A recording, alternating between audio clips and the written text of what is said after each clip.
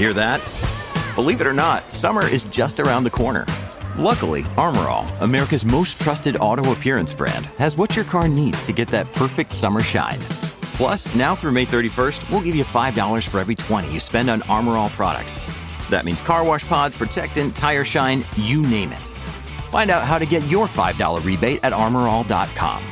Armor All, less work, more clean. Terms apply. Thanks for listening to the Jazz Joe Hall Show podcast. Today on the pod, with 11 trucks striking overpasses this year and 13 last year, why are penalties so lax in our province? Plus, should parental permission be required for transgender and non-binary students to use different names or pronouns at school? And we look at the impact short-term rentals are having on housing in BC. That's all next on the Jazz Joe Hall Show podcast.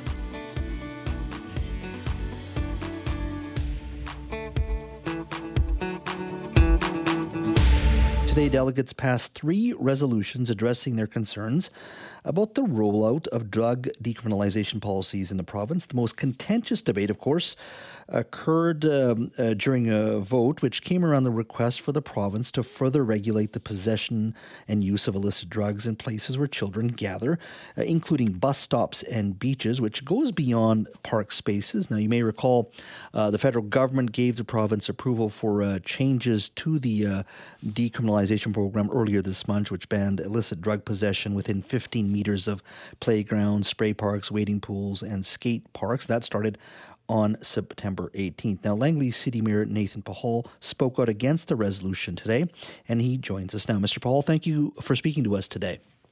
Yeah, my pleasure.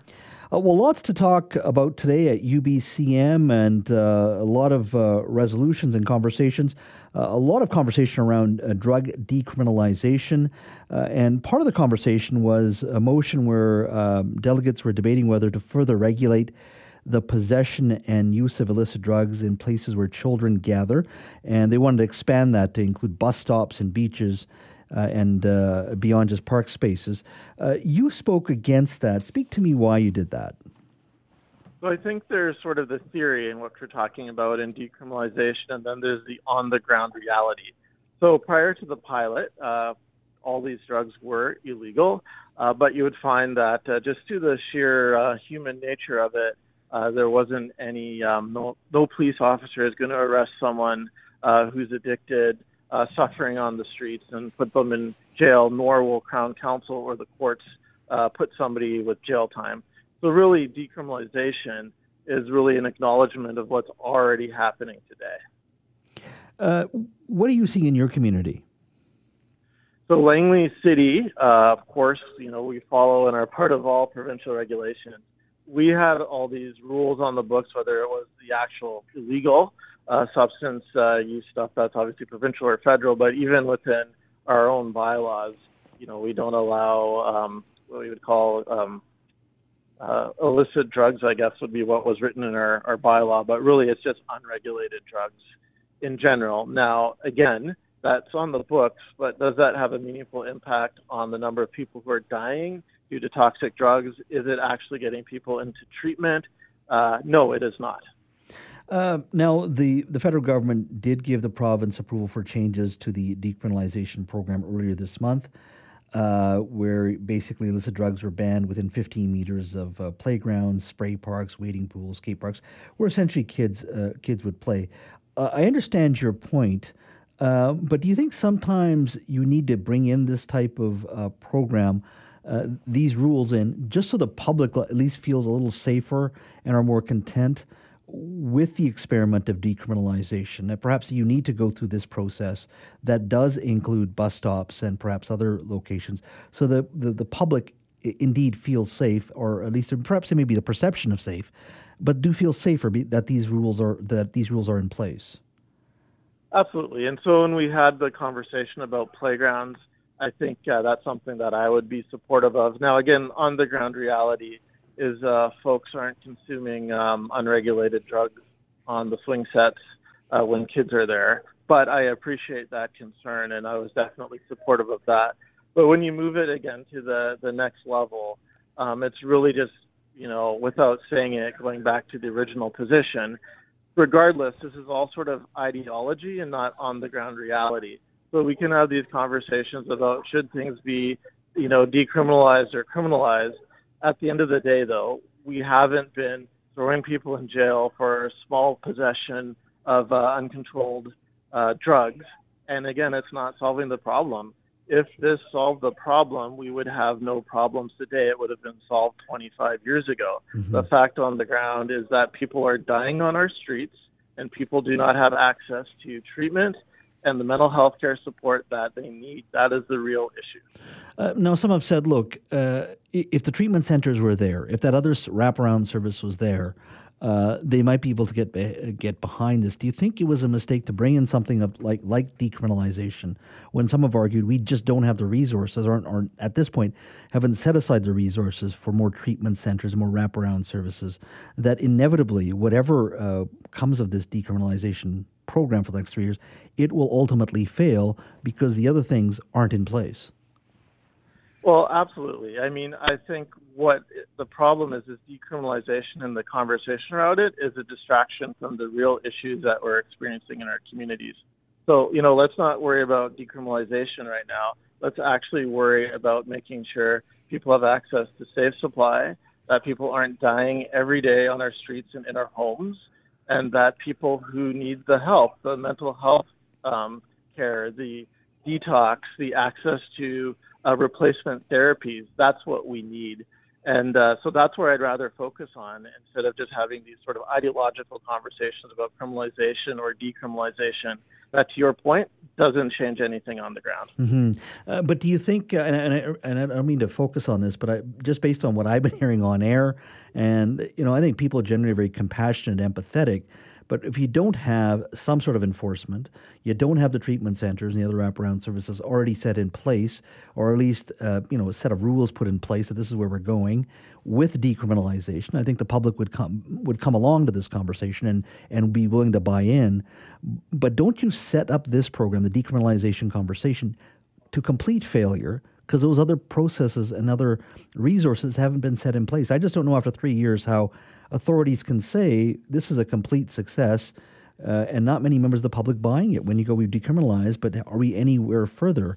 That's, I guess, the core question at the end of the day. Yeah. Do you think we're already setting this program up to fail? I agree. So right now, with decriminalization, without safe supply, without access to treatment, it's not going to do anything, and things are going to stay where they are or get worse. I agree with you. Mm-hmm. In your community, it's a small community when it comes to size, but it is fast growing. I was out there not too long ago. Is that the core issue? Is it still lack of resources, lack of treatment centers, all of those types of things? I think you have like the third or fourth largest homeless population right now in British Columbia. Yeah, so I can't comment on BC. I know the numbers in Metro Vancouver. It's the third largest unhoused counted population in our region, which is unfortunate. We are the eastern urban core, and we're 10 square kilometers, so it's really very pronounced, and it's something that as a community we've been trying to address for many years. And what we've come to right now is working on getting all our nonprofit agencies together, Fraser Health, and really it wasn't being managed by the city. But we've come to the realization that if we're going to move forward in a meaningful way, in a coordinated way, that actually delivers meaningful change, our municipality is going to have to take the lead on that coordination. And that's what we're working on now. We're trying to identify those gaps, and then together as a municipality with nonprofits, faith community, our citizens, bring forward to the provincial government and those that have the power to make change. These are the challenges in our community. This is what we agree on. This is what we as the citizenry, as our nonprofits, as people with that lived experience that need the supports, want to see delivered in Langley City. And I think that's going to be really powerful, and we've never done that before. I think that's going to meaningfully move the dial to get resources that are actually going to help uplift people in our community, stop the deaths, and get people the treatment that they want.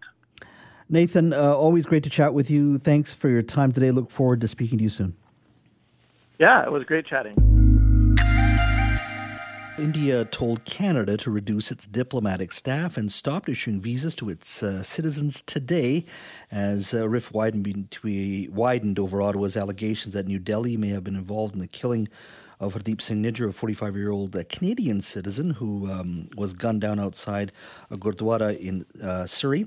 Mr. Nijjar was a plumber who was born in India but became a Canadian citizen in 2007. Well, joining me now is Gurpreet Singh. He's an independent journalist and talk show host for Spice Radio right here in Vancouver to talk a little bit about the fact that the Indian government will be reducing its diplomatic staff and stopping the issuing of visas. Mr. Singh, thank you for joining us today.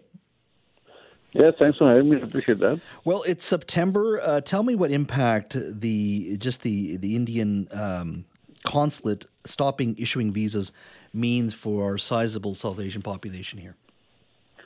Well, there's a lot of anxiety within the South Asian community. I've been receiving calls from people who are wondering what's going to happen. I mean, people who have travel plans, people who are Canadian citizens, but they do not hold OCI or long-term visa. So they are all very concerned. So they just want to know how it's going to impact them. Mm-hmm. So I only tell them that you better ask Consul General India office. I don't have clear-cut answers. What I can tell you, the people who have OCI, as far as my understanding goes, they shouldn't be concerned. But people... And just to clarify for our audience, OCI is the Overseas Citizen of India. So it's a visa, exactly. But you don't have voting rights in India, but you can travel to India. It's much easier to travel when you have the OCI card. Absolutely. If you have OCI, then you don't need visa. You can easily go to India whenever you want to come back. But people are still very concerned because during farmers' protest, there were some revocations of OCI, people involved in some kind of activity which India didn't like, right? Mm-hmm. So people are concerned. So definitely when this kind of news comes in the media, everyone who is planning some kind of visit to their home country, they all get alarmed. Yeah. So that's why the anxiety is there. And that anxiety is understandable because soon the Diwali season is hitting in, right? Mm-hmm. And the holiday season is hitting in. So people do have plans in advance that they want to go attend marriages, weddings, and family functions. Mm-hmm. So everybody's concerned right now. And let's be honest here. I mean, it's a busy time of the year. It used to be just probably late, November, December, January, February, which were busy seasons. So now it's pretty much starting now. It's a busy season for travel because the community is so large. I can see this going on for, let's just say, a couple of weeks. But, I mean, this is going to fundamentally impact those who travel to India and a significant chunk of them for a while. I mean, if this goes on for a couple of months or 3 months, it's a huge impact on the South Asian community here. Right. No, definitely. And we have to figure out why it is happening like this. I mean, of course, because of the current environment between Canada and India, the political environment isn't that cozy. It's a hostile environment. That's why it's happening this way. But there are speculations out there. Maybe it's because Indian government is trying to exert some kind of pressure on Canadian government through its expatriates in Canada or diaspora. Mm-hmm. Because everybody will be after Trudeau that why did you make that statement? You has put us into this kind of situation. Mm-hmm. On the other hand, there are some genuine concerns because the supporters of Khalistan have been organizing demonstrations and protests outside Indian consulate, and the one is coming up soon on 25th of September. Yeah. So there are some concerns within the diplomatic circle that anything can happen. As you understand, yes, the police has already increased its presence close to the Indian consulate in Vancouver. So they are keeping an eye. Mm-hmm. That's why we are hearing these kind of stories. Now, look, at the end of the day, Canadians bring, like any snowbirds, we have a lot of Punjabi snowbirds, other snowbirds from other parts of India that go back for 4-5 months at a time, spend a lot of money in that country, invest a lot of money in that country. Do you think the Indian government would be willing to go to do this for 6 months? Because these expats, these visitors bring in lots of money and investment in that country and spend dollars with a lot of small businesses in those countries. Is the Indian government willing to say, you know what, we'll sit it out for an entire season for 6 to 8 months when the bulk of these tourists come, and we'll just live with it and we'll just ban Canada? It's okay. We'll live with that cost. Yeah, no, definitely. It's a very good question. I mean, it's not a wise decision at all if you are lingering this on for an indefinite period of time. So certainly, India government will have to look into this possibility. I mean, if people are coming in not bringing in money, what's the point? Yeah. But here is the thing, yes, you know that there are people within the community right now who are also questioning Trudeau, just like the Indian media. I mean, not everybody is on the same page. There are people who are opposed to Khalistan. There are people who support Khalistan. There are people who support Modi. There are people who sympathize with Hardeep Singh Nijjar. So that in the meantime, the Canadian government is under a lot of pressure to give evidence for what Mr. Trudeau has said. Yeah. So in a way, Indian government is trying to create this kind of environment. This is the feeling of many people within our community. Indian government is trying to create this kind of situation where everybody will, after Trudeau, they will start asking Trudeau, what the hell are you doing? When are you going to produce the evidence? Because we are suffering. We are being made to suffer because of your statement. Yeah. So in a way, it's a pressure tactic being used by the Indian government. But at the end of the day, whether you agree with Khalistan or not, or what Mr. Nijjar was saying, one of our citizens was gunned down and killed, according to evidence the Prime Minister has been given by our national security apparatus. Do you think overall, and whether you support or not support Khalistan or any of those conversations, is that the underlying thinking still that, look, one of our citizens was killed, whether you support his or her view or not, that is fundamentally wrong? Or are people sort of beyond that now and saying, wait a minute, this happened, it's unfortunate, but look, I got to get on with my life. I'd like to travel back to the motherland once in a while. See, people and the society are generally pragmatic. Everybody wants to have a very good life. Nobody really cares about the political issues. Mm-hmm. But in this particular case, then it is affecting everyone. Your travel plans are being affected. Your family relations are being affected. Because some people have to also go to see some relatives who are on the deathbed, or maybe somebody is ailing. So people need to go and visit them, right? Mm-hmm. So they will have some genuine concerns. They will definitely be bothered that why I have to pay a price for what is happening between India and Canada. But human rights concerns are also very genuine concerns. You cannot brush them aside. People are really concerned that a Canadian citizen has been killed, mm-hmm. and apparently some foreign powers are involved. So they are still looking for answers. But whatever may be the case, the Indian government's decision is actually going to exert more pressure on Trudeau to produce some kind of evidence or to prove that some kind of action is going on the ground, right? Mm-hmm. Just a statement, and after that, the kind of situation is not going to end soon. The story is not going to die pretty soon. People will be asking for some answers, some explanation. Mr. Singh, in the meantime, Gurpatan Singh Pannu, the leader of Six for Justice, who recently made a statement which is totally biased and prejudiced against Hindus, mm-hmm. it has created a lot of fear and anxiety within the South Asian community, and people feel they are responsible for this kind of mess. It has given the Indian government an excuse to reduce the diplomatic service, and it is affecting the people at the end of the day. Mr. Singh, thank you for your time. It is a complex issue. Look forward to chatting with you soon, because I don't think this issue is going away anytime soon. Thank you. No, not at all. Thank you so much, Jess. Well, Saskatchewan Premier Scott Moe not too long ago said he was ready to use the notwithstanding clause to protect a new rule requiring parental permission for transgender and non-binary students to use different names or pronouns at school. It's in the face of a court challenge which was brought against the new education policy.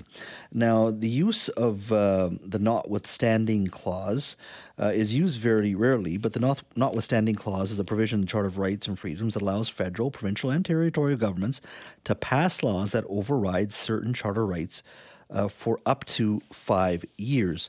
Now, the conversation at its core is whether or not a student and how they self-identify in schools and whether parents should be involved in that conversation.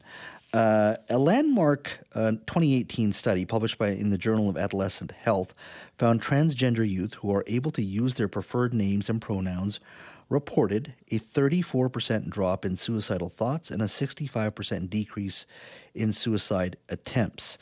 This is part of that broader conversation, cultural conversation that is going on. It was part of the protest yesterday as well that we saw across British Columbia. Joining me now to talk a little bit about what Saskatchewan is considering and the broader cultural conversation is our show contributor, Jerry Mayer Judson. Thank you for joining us. Oh, thank you for having me. I've been wanting to have this conversation for a while because I think we sometimes tiptoe around it as Canadians because we're polite. Yes. And I also want to get away from sometimes the polarized conversation that you hear out on the streets in the protests yesterday. Yes. Or on talk shows where they yell at each other all the time, which I don't like either. Oh, don't discount that yet. No, just kidding. We don't yell at each other here. So first of all, let's talk about the issue of self-identifying. Yeah. Let's put Saskatchewan aside. How do you identify yourself? So feels deep in the weeds, but I identify as agender. I just identify as someone that does not have a particular gender affiliation. So I guess it's close to non-binary. Non-binary. Okay. Same. So if I'm identifying you, it would be they, them. Yes. I use they, she out and about because I understand like they, them is a preference. Yeah. It's my stronger preference of the two. But if I do get called she because I look pretty feminine, I adopt a bunch of feminine stuff. So it's like I am at Denny's and I order pancakes and I get waffles. I'm like still going to eat the waffles, but I'm like, oh, that's not quite what I ordered, but that's all right. Same stuff, different iron. But and I know that when you join the show, but I tell you, just when you and I talk, sometimes I've thrown in she. Yeah, that's fine. It's not like you've said, Jazz, you're wrong, and I'm mad at you. But, yeah, never. No, you haven't. You're fabulous to work with. But I look at myself because it is a complete, not a 180-degree turn, but it is different in the way I view the world. Yeah, right, for sure. In regards to how we view our colleagues. When did you know that you wanted to self-identify as they, them? I think so I'm just about 29 now. I was about 20 years old when I don't know, I felt psychically like something was wrong, I guess. And I was like, I don't know, I feel bad like mentally all the time. I don't know what this is. And I talked to one of my friends at the time. At the time she was using they, them pronouns. And she was like, hey, why don't you change your pronouns on Facebook to something gender neutral? See how that grabs you. And I did. And I was like, oh, no, that feels a little bit more correct. Maybe there's something to this. And it just it feels nicer. It feels like a square peg in a square hole when really? When I have the correct pronouns used, because when the incorrect pronouns are exclusively used, it just feels like a circle peg in the square hole. What was high school and junior high like for you in regards to identity? I mean, it's a difficult time for any person growing up, high school and middle school and all that. Yeah. But what was it like for you? For me, I was already weird. I was a pretty fringe person. Like I wasn't like bullied or anything like that more severely than the next guy, but I was already a fringe person. I looked weird. I had weird hair. I had weird makeup. So I think it was part and parcel. I was, I don't know. I was fringe and weird, but this is a good little segue because I think school exists outside of the lecture time in the classrooms because some people are concerned with that's the conversation that we're having is, well, what are they talking about in the classrooms? What are they telling my kid or whatever? And I understand that that's a concern. But school is also the place where adolescents experiment with who they are. It doesn't even matter if they are using different pronouns, if they're using different names. It comes down to how you're presenting yourself with your friends, what you want to look like, what you want to act like. You're still figuring it out. And so that's like not usually something we have a problem with teenagers doing or adolescents doing. But then when the pronouns come in, all of a sudden who your kid is at school is at issue. Do you think school would have been different for you if Soji had been brought in earlier? If the world of today, certainly the policies of today, the policies of today were there when you were going through school, would it have been easier for you? Like 15 years ago? Yeah. That's an interesting question. I know one time, I went to Catholic school too, so my experience is like a little bit different. Wow. It was a public Catholic school at least, so it wasn't a private Catholic institution, but so the policies and procedures there were certainly informed by a certain set of beliefs. It wasn't all that oppressive, but I imagine it also wasn't as open a place as it could have been. Yeah, but you had a good experience through Catholic school. Oh, yeah, more or less. More or less. There was like some friction in junior high where, it came out that, is Jerry bisexual? And then my homeroom teacher got word of it. And then we had a very awkward conversation of like, would you like to talk? No, under no circumstances, no. But maybe if we had sort of the terminology and all that kind of thing, more awareness about gender diversity when I was in school, maybe it would have been a better time and less confusing, and maybe it would have been earlier than 20. What do you think of this core issue where the Premier says he wants to bring in the notwithstanding clause, because parents should have a right to know? Sure. how kids self-identify in school. And I once again want to reiterate that landmark study in the Journal of Adolescent Health, which was in 2018, that found transgender youth were able to use their preferred name pronouns, reported a 34% drop in suicidal thoughts and 65% decrease in suicide attempts. Now, I want to layer on what the Saskatchewan Premier said, that he's ready to use that notwithstanding clause. What do you think of that conversation? I think that on the one hand, I do sympathize with parents. I understand that you want to be involved in who your child is. You want to know your child. You want, I understand that. Of course you do. You don't want to be blindsided all of a sudden and to learn that your child is a different person at school than they are at home. But it is the cases where as much as we live in 2023, there are still homes where children who would want to use different pronouns than the ones that their parents gave them, or a different name than the one their parents gave them. Mm-hmm. Those might not be safe homes for that child to self-express in. It might not be a safe place to go back to, and a permission letter, if that child, was keeping these things to themselves for a reason, and then a permission slip going home, or a letter or a notice of some kind going home to their parents, I don't think that is a great situation. Yeah. So I think that it's a pretty minority situation, but with those in mind, I think is why people are scared, organizations are scared of this notwithstanding clause being implemented. Yeah. You raised a very good point. You did a great job articulating that. I still have difficulty as a parent because I want to know everything my son is doing. And I struggle with that. I like to believe an open-minded individual and all that, but I do struggle with it. So I want to be honest about where I of course you're concerned about your child and you want to know what's going on. Totally. And I think that's the challenge that we have. We're going to continue our conversation. Give us a call on the open line. I want to hear from you. Do you think should there be parental permission required for transgender and non-binary students to use different names or pronouns at school? Call me on the open line, 604-280-9898, 604-280-9898, star 9898 on your cell phone. We continue our conversation with Jerry Mayer Judson. Let's go to Adam in Langley. Hi, Adam. Hey, Jeff. Thanks. What a great conversation again you're having, and can be difficult, so I appreciate you guys are having this. My opinion is maybe a little bit all over the place. My oldest friend, I'm 41, my oldest friend transitioned at 39, struggled with addiction, mental health, all that kind of stuff growing up, and is happier than they've ever been before, is thriving in life. I personally lean more towards a more traditional or more conservative view of gender and ideology and stuff. But my personal belief, I don't really care as long as they're happy as an adult. When it comes to youth in schools, I think it's challenging. And just like I believe in a separation of church and state, I believe in a separation of sexuality and state. I think that's kind of a spot where parents need to lead until, you're at an age where you can make the decision for yourself.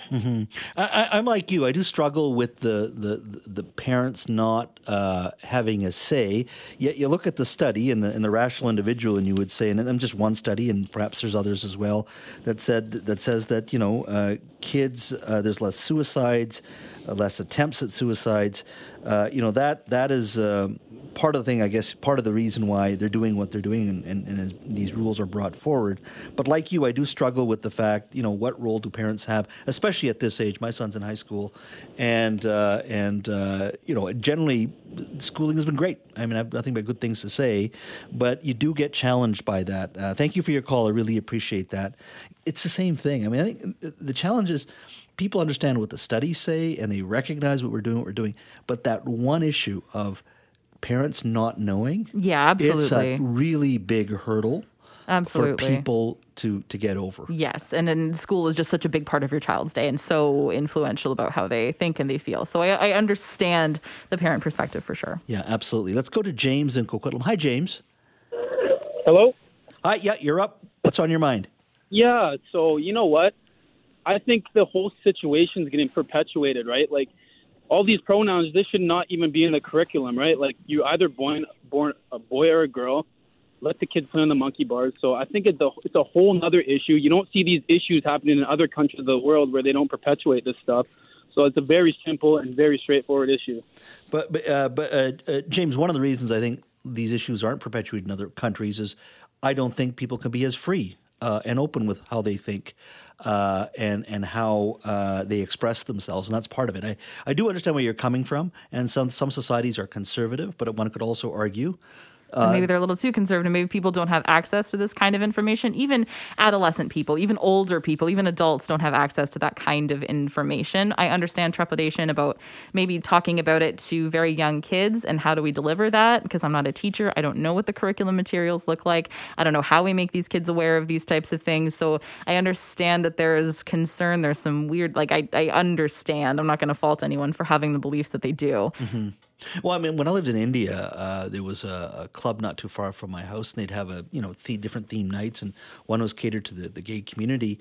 But you didn't talk about it a lot; it was just there, right? And it's if a conservative. You know. If you know, you know. But it's much more in the open. Marriages are allowed, all of those types of things. But it's still a conservative society. More needs to be done in that nation and many other nations. So you're right. Other nations may say we don't have those issues. Well, you probably don't allow for that discourse to occur, where some people may wish to speak freely on that issue. Let's go to Lori in North Vancouver. Hi, Lori. Hi, Jazz. How are you? I'm very good. Thank you for calling. What's on your mind? I think that when it comes to youth experimenting with pronouns and names, it's a natural thing. That's what youth do. They experiment with their sexuality. I don't think that should require parent consent. However, when it comes to life-altering, irreversible sex changes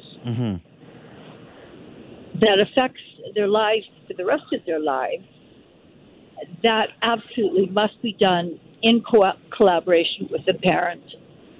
I think, the frontal cortex that governs decision-making skills isn't fully developed until age 21. You have to be 19 years old to drink a beer. To have a life-altering sex change that may bring... Oh, Lori, that's... Thanks for your call, Lori. I appreciate it. I got your point. Your thoughts on that? I mean, I think you still would need parental permission at a young age, right? Yes, totally you do. Especially if there was a transgender teenage boy, and if he wanted to address if he wanted to, they call it top surgery, is where you get rid of breast tissue. If you wanted to do that, you would need parental consent. If you're 16 is the least minimum age that you can get top surgery, and that's in conjunction with a team of medical professionals. That's with you have to go through some pretty intense therapy to make sure that this is in fact what you want. And then they do not do any genital sort of surgery. They don't do any bottom surgery on minors at all. Full stop. At all. Wow. At all. Well, this is a difficult conversation, and I know we're having it on a broad, loud level when out on the street, sometimes online. I really appreciate you coming on because I think Thank you. Most Canadians fit somewhere in the middle here. Yeah. There are things we may not be comfortable with or culturally just don't understand, and I think we only get there unless we sit down and talk about it, and Absolutely. I appreciate our callers as well.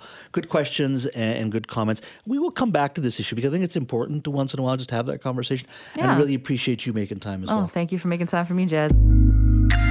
Our next guest has found some eyebrow-raising numbers regarding short-term rentals in BC. Dr. David Walksmith conducted a study that dissects the influence of commercial short-term rentals like Airbnb on BC's housing availability and cost. Dr. David Walksmith is an associate professor at McGill University School of Urban Planning. Dr. Walksmith, thank you for joining us today. It's my pleasure to be here. So what did your study specifically point out? So what I was trying to do was to understand what has been happening with short-term rentals in BC since the pandemic, and specifically kind of what impacts we've seen on housing. And the bottom line is that after several years of not a lot of travel happening and so not a lot of demand for short-term rentals, business is booming again. And the Airbnb market in BC is now at an all-time high. And as a result, because a lot of that growth has come by taking long-term housing off the market, the result has been higher rents and housing costs for BC residents. And what kind of increase are we talking about in rents? Yeah, so different ways to put it. One, we could say that if we just look at 2022, the average BC neighborhood in kind of medium or large cities saw about a $20 increase in monthly rent for kind of every household, overall on average, because of the growth of short-term rentals. It's almost 1/5 of all of the rent increases that happened in the province last year, we can explain because of the growth of short-term rentals. And any sense of what that means in dollars, whether it's one large number, what's that mean, extra dollars or dollars out of a renter's pocket collectively in our province? Yeah, so collectively we're probably talking something like $500 million. Could be as much as that. About $10 billion was paid in rent by BC households in 2022, and about $450-500 million of that can be explained by short-term rentals. So this is a significant chunk of money. Just based on those numbers alone, what should elected officials in this province, we are having that broader conversation about short-term rentals at the City of Vancouver, and of course the province in mere weeks said that they'll be bringing in legislation provincially to deal with short-term rentals. But what's the conversation, or what should be the thinking right now amongst elected officials, just based on the numbers that you've given me? Yeah, it's a really great question. When I've talked to elected officials in BC and elsewhere in the country, I've often said that, municipalities where the housing issues are really severe should really consider banning commercial short-term rentals. Allow home sharing. I think everybody thinks that's a good idea. You have some spare room in your house, you're out of town for the weekend, do what you want. But we shouldn't tolerate full-time Airbnbs taking housing off the long-term market. I've always kind of directed that advice at cities. But I think in BC, the problems are so widespread that I think it would be very reasonable for the province to take that same approach province-wide and just to say, we're going to welcome home sharing in BC, but if you're trying to take housing off the long-term market and operate a commercial short-term rental, no thanks. The ban in New York, is that the sort of the direction everybody should be heading then in your mind? Is that sort of the bit of legislation we should all be looking at, or just banning it? Yeah, I think, to be totally honest, I think that goes a little far. New York has more or less said that you just can't operate an Airbnb. My perspective on this, and, I think opinions will differ, is that if it's your own home, you live there, and you're trying to make a little bit of extra money by renting out a spare room or renting the whole place out while you're out of town, I think that's perfectly fine. And I honestly think that's a win-win for communities. You earn a bit of extra money, someone has a place to stay, sounds good. I think really the target needs to be the commercial operations, the people who are taking housing away from renters and making a lot of money off that, which, again, to be clear, that's most of what's happening on Airbnb and BC right now. So I think New York goes a little far. I think the province should probably start by saying no more commercial short-term rentals and see how far that takes us. Well, it is common to see somebody coming in and saying, okay, let's say it's a one-bedroom apartment and renting it from a landlord for $1,000, but they'll rent 5 or 6 or 10 of these apartments or condos, and then the monthly intake based on Airbnbs would be about $4,500 a month. I've heard of one case. So you're making a net profit of $1,500 per month per suite. At the same time, those are probably 10 homes that easily could have been rented out to people who actually live here and need to live here. Yeah, that's right. And, I think it's worth saying, maybe I think the province needs to be encouraging a lot more rental housing construction. And maybe 10 years from now, there are enough apartments to go around. And if people want to operate some of these apartments as Airbnbs, then all power to them. But right now we're in such a housing crunch where there's so little housing compared to the needs of residents, particularly in the rental sector, that it just seems totally crazy to allow scarce apartments to be converted into what are basically legal hotels. What do you say to the argument that, look, Vancouver does have a housing crisis, but it also has a hotel challenge as well? I think we're about 1,500 hotels short in this city because our land costs are so high. We don't have enough hotels, particularly in the downtown core, but generally throughout the region, that this does help deal with that challenge, which is not enough hotels here, hotel space. Yeah, it's a valid concern. I think, it's probably also a valid concern in smaller communities where they really rely a lot on tourism. I would always just want to point out that, if you wind back the clock to the early days of Airbnb, it was mostly home sharing. And those home shares got kind of pushed out of the market by the commercial operators. I think if you ban the commercial operators, we should expect to see more home sharing, and that would be a good thing. That I think that Airbnb as a platform is a perfectly reasonable way to, book some accommodation. The problem is that we've been throwing the baby out with the bathwater in the sense of allowing all this housing to be converted to full-time Airbnbs. Let's get rid of that and let home sharing kind of make up some of the supply for tourist accommodations. Dr. Walkersmith, thank you so much for your time today. Really appreciate it. Yeah, it's been my pleasure.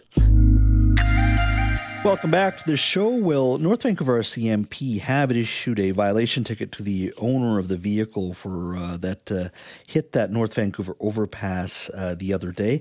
The BC government has suspended the license of the Whistler Transportation Company, whose truck driver did crash into that overpass. The enforcement action will see all 22 of Whistler 99 courier and freightway trucks taken off the road until the conclusion of an investigation by the province. Now, as I said, prior to the news, there have been 11 trucks that have struck overpasses this year and 13 last year. So why is this happening?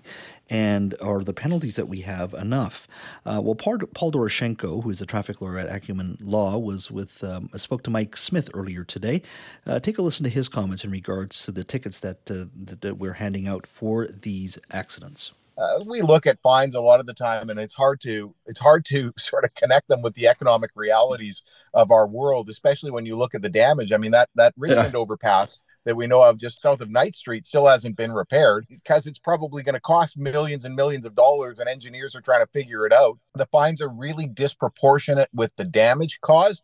But think about the other economic consequences in this case for this company. You know, they may have a huge insurance problem because your insurance is typically void if you do things like, maybe void if you do things like leave the scene of an accident. So, if you've caused $1 million damage in those circumstances, who's actually picking up the bill? That was Paul Doroshenko speaking to our Mike Smith earlier today. So what is causing all this? Is it the drivers? Is it the companies? Is it the rush to deliver goods and services in a 24/7 world? Vijay Deep Singh Sahasi is president of the West Coast Trucking Association that speaks on behalf of the truck drivers. Mr. Sahasi, thank you for joining us today. Good to be here, sir. Thank you. So tell me, over the last 24, 48 hours, significant conversation, of course, around what happened in North Vancouver in the overpass. A lot of these incidents have occurred over the last couple of years. Why do you think this is happening? There could be numerous reasons for these things which are happening. Negligence for sure on part of the operator, but then it's just not one person which we can be blamed. I mean, there are numerous reasons. It's a teamwork when wide load has to be transported. There are so many people who are involved in it. So all of them have to do their job perfectly, so that nothing of the sort has been seen. And I think we have been lagging there somewhere. But some have said, look, it's ultimately the driver who should be, the safety inspection should be occurring with the driver. They're the ones driving. If there's anything that they are not comfortable with, they should be raising their voice that this shouldn't be happening because the driver has safety protocols to go through. What do you say to that argument? It's easier said than done. Because I understand the driver has the utmost responsibility. But route planning, routes, detours, the infrastructure, there's so many things which are just overseen. A driver is given a job. I know he has to inspect everything, and primarily he should be doing it. It's his primary job. But there are so many factors while he's being there. The peer pressure from the company or the customer, and they're asking you to cut corners. So human tendency is that some people just lose it, and then they try and, just to accommodate. It's a thankless job, believe you me. Mm-hmm. If everything goes well, nobody's going to say thank you, driver, for taking that extra effort. But unfortunately, if something goes wrong, then it's hyped up. When you say peer pressure from companies, what do you mean? The companies need to get their loads delivered. In this competitive world, the companies are also just striving hard to just keep afloat. So those pressures just build up on the driver eventually because he has to see that the loads are being delivered, the company keeps running so that he can just keep feeding his family. So this is a supply chain issue in the sense that the orders are tight. It's a competitive industry. People are just moving quickly so that safety checks, safety precautions are at times perhaps ignored, or at the very least, you're not paying attention to them as much as you should be. Absolutely. Then there's a lot of lack of infrastructure. The bridges being built are also, I mean, why are these things happening for most of it in British Columbia? We have these sort of loads being moved in other states as well. Alberta, our neighbors, we don't hear so much happening there because their bridges and the infrastructure is way better than what we have in BC. We have tight spaces. We need maybe we need a pilot car at more places than what we expect.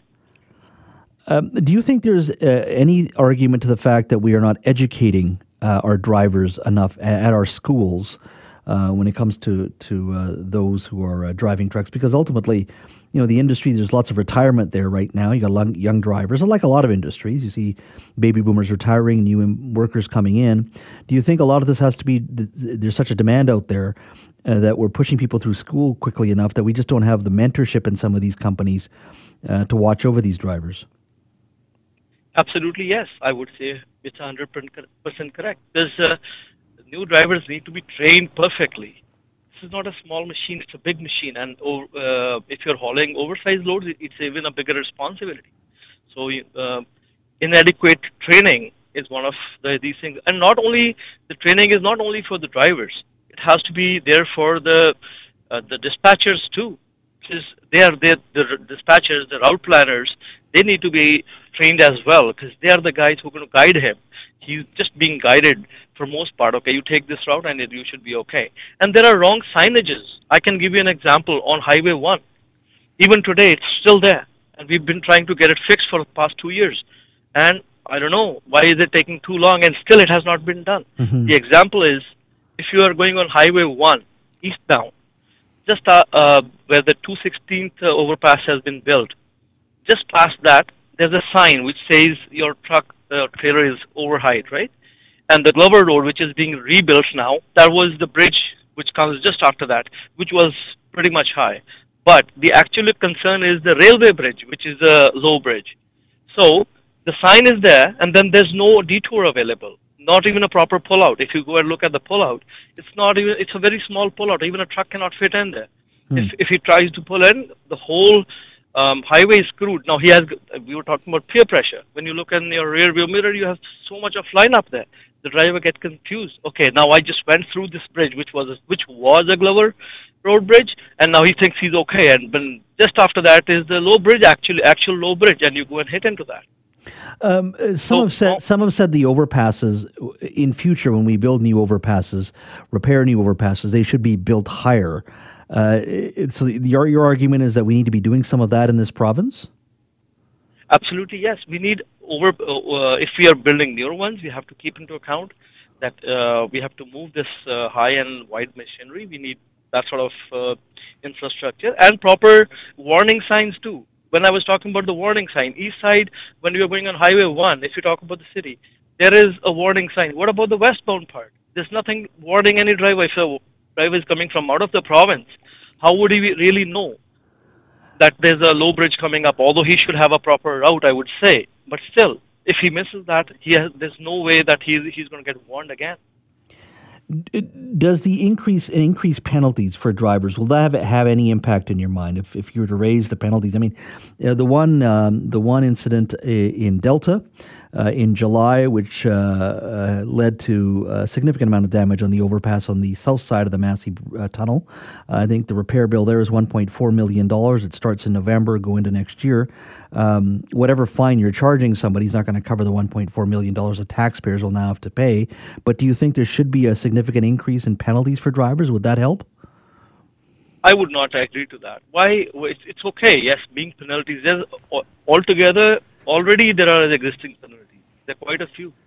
If you're taking too many penalties on the driver, this is discouraging the people to come into this industry, which is already having shortage of truckers. So proper training, I would emphasize on proper training rather than penalties. Do you think this, going back to the schools for a moment, there's been a lot of schools opening up in our province, catering to international students specifically. Do you think at that level, perhaps that's some of the challenge there, that they may not be getting the appropriate education, they may not be spending as much time? Do you think that has anything to do with some of the challenges we're seeing right now? I'm glad that you brought it up.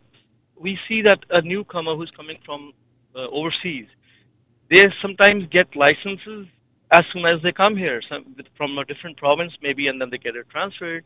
And those guys who are getting a license right away are not even aware of the topography of the driving rules and regulations here in our country, because they might be coming from a country where they drive on the other side of the road.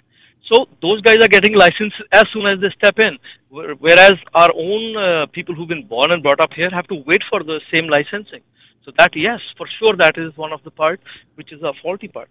And I think some people have been afraid to ask that question. Do you think so? You think the training for new students, international students, has to be looked into, that the training isn't sufficient enough, and that may be at least partially why this is occurring? Is that a fair comment? I would say they have to be trained before they're put on the roads, and especially if they're being put on with such a heavy equipment. For sure they should be, although I would advocate even they should be well trained, even if they're operating a small car. Mm-hmm. But if you're operating a big truck and oversized load, certainly you have to undergo extensive training before that. Mm-hmm. Mr. Sahasi, thank you so much for your time. I really appreciate it. Thank you so much, and I take this opportunity to say that West Coast Trucking Association is for the drivers, and all our members are active truck drivers. I'm really glad and grateful that you got in touch with us, and thank you once again to you and to all your listeners. We were speaking to Vijay Deep Singh Sahasi, president of the West Coast Trucking Association. He said there's a variety of reasons why these things are happening. Some of it is just the companies are pushing drivers so much. Perhaps some of these overpasses, as we build new overpasses, they should be built higher. It's a variety of reasons. We're joined now by our Jerry Mirajud. I just wanted to talk to you about my interview with Mr. Sahasi. Yeah. I mean, what do you think of all this? I think, was it 11 incidents so far this year, 13 last year? Yep. I mean, someone says, these things have happened before. Yeah, I know they've happened, but it was an epidemic, my friend. I used to, so around the time when we started seeing this sort of rash of bridge strikes, I worked over at CTN with the likes of Trish Jewison and Amber Belzer. So you're a traffic reporter, yeah. I've been a traffic reporter, and so I reported on these things when they happen. Yeah. And it was like a joke in the office. It was truly like a day couldn't go by without a truck striking an overpass. So I found like a handy, of course, the government of British Columbia did have an easily accessible data table with all of these data about bridge strikes. So they have like location, carrier, cause, and enforcement. I'm not going to name any names, of course, but a lot of the reasons I'm seeing, at least officially by the investigating parties, there was 8 incidences of no permit for the driver / carrier. Yeah. No, just since 2021. Okay, since 2021. Yeah, so of these 24, 8 of them had no permit, which includes yesterday's snafu. There was a permit issue. And then another... So what does that mean before you go? What's a no permit mean? They just didn't have a permit to maybe drive that big of a vehicle, or maybe there was issues with like permits with operation for the carrier, maybe something like this. Okay. And then 8 incidents of not measuring their load or failing to check if the equipment was up. So a lot of like the boom for the excavator that I was hauling was up and it clipped the overpass. Jeez.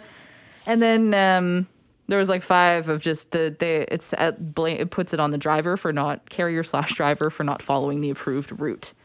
Oh, they took a different route. Yes. And that, okay. And that didn't. And so maybe that's also on the dispatch. Maybe they didn't know that the height of the overpass, of these impossibly tiny overpasses that we're building, I suppose. So it's a big problem. And the ones that I sort of anecdotally noted as the most damaging was the Highway 1 Glover Road one from last year.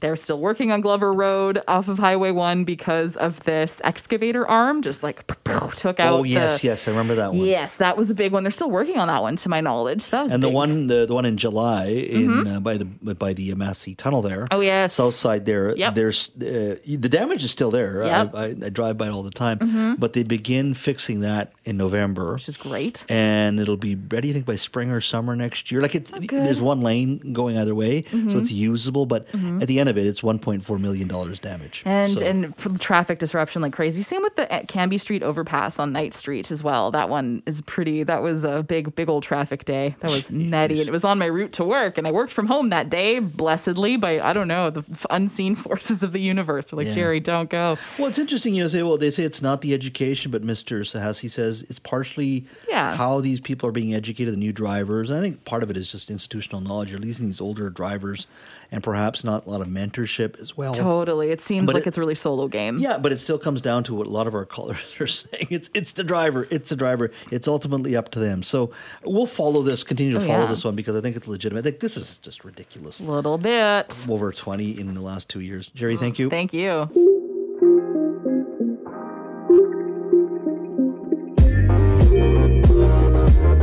Thanks for listening to the Jazz Joe Hall Show podcast. Don't forget to subscribe to the show on Apple or Google Podcasts, Spotify, or wherever you get your podcasts. You can always listen to the Jazz Joe Hall Show live Monday to Friday from 3 to 6 p.m.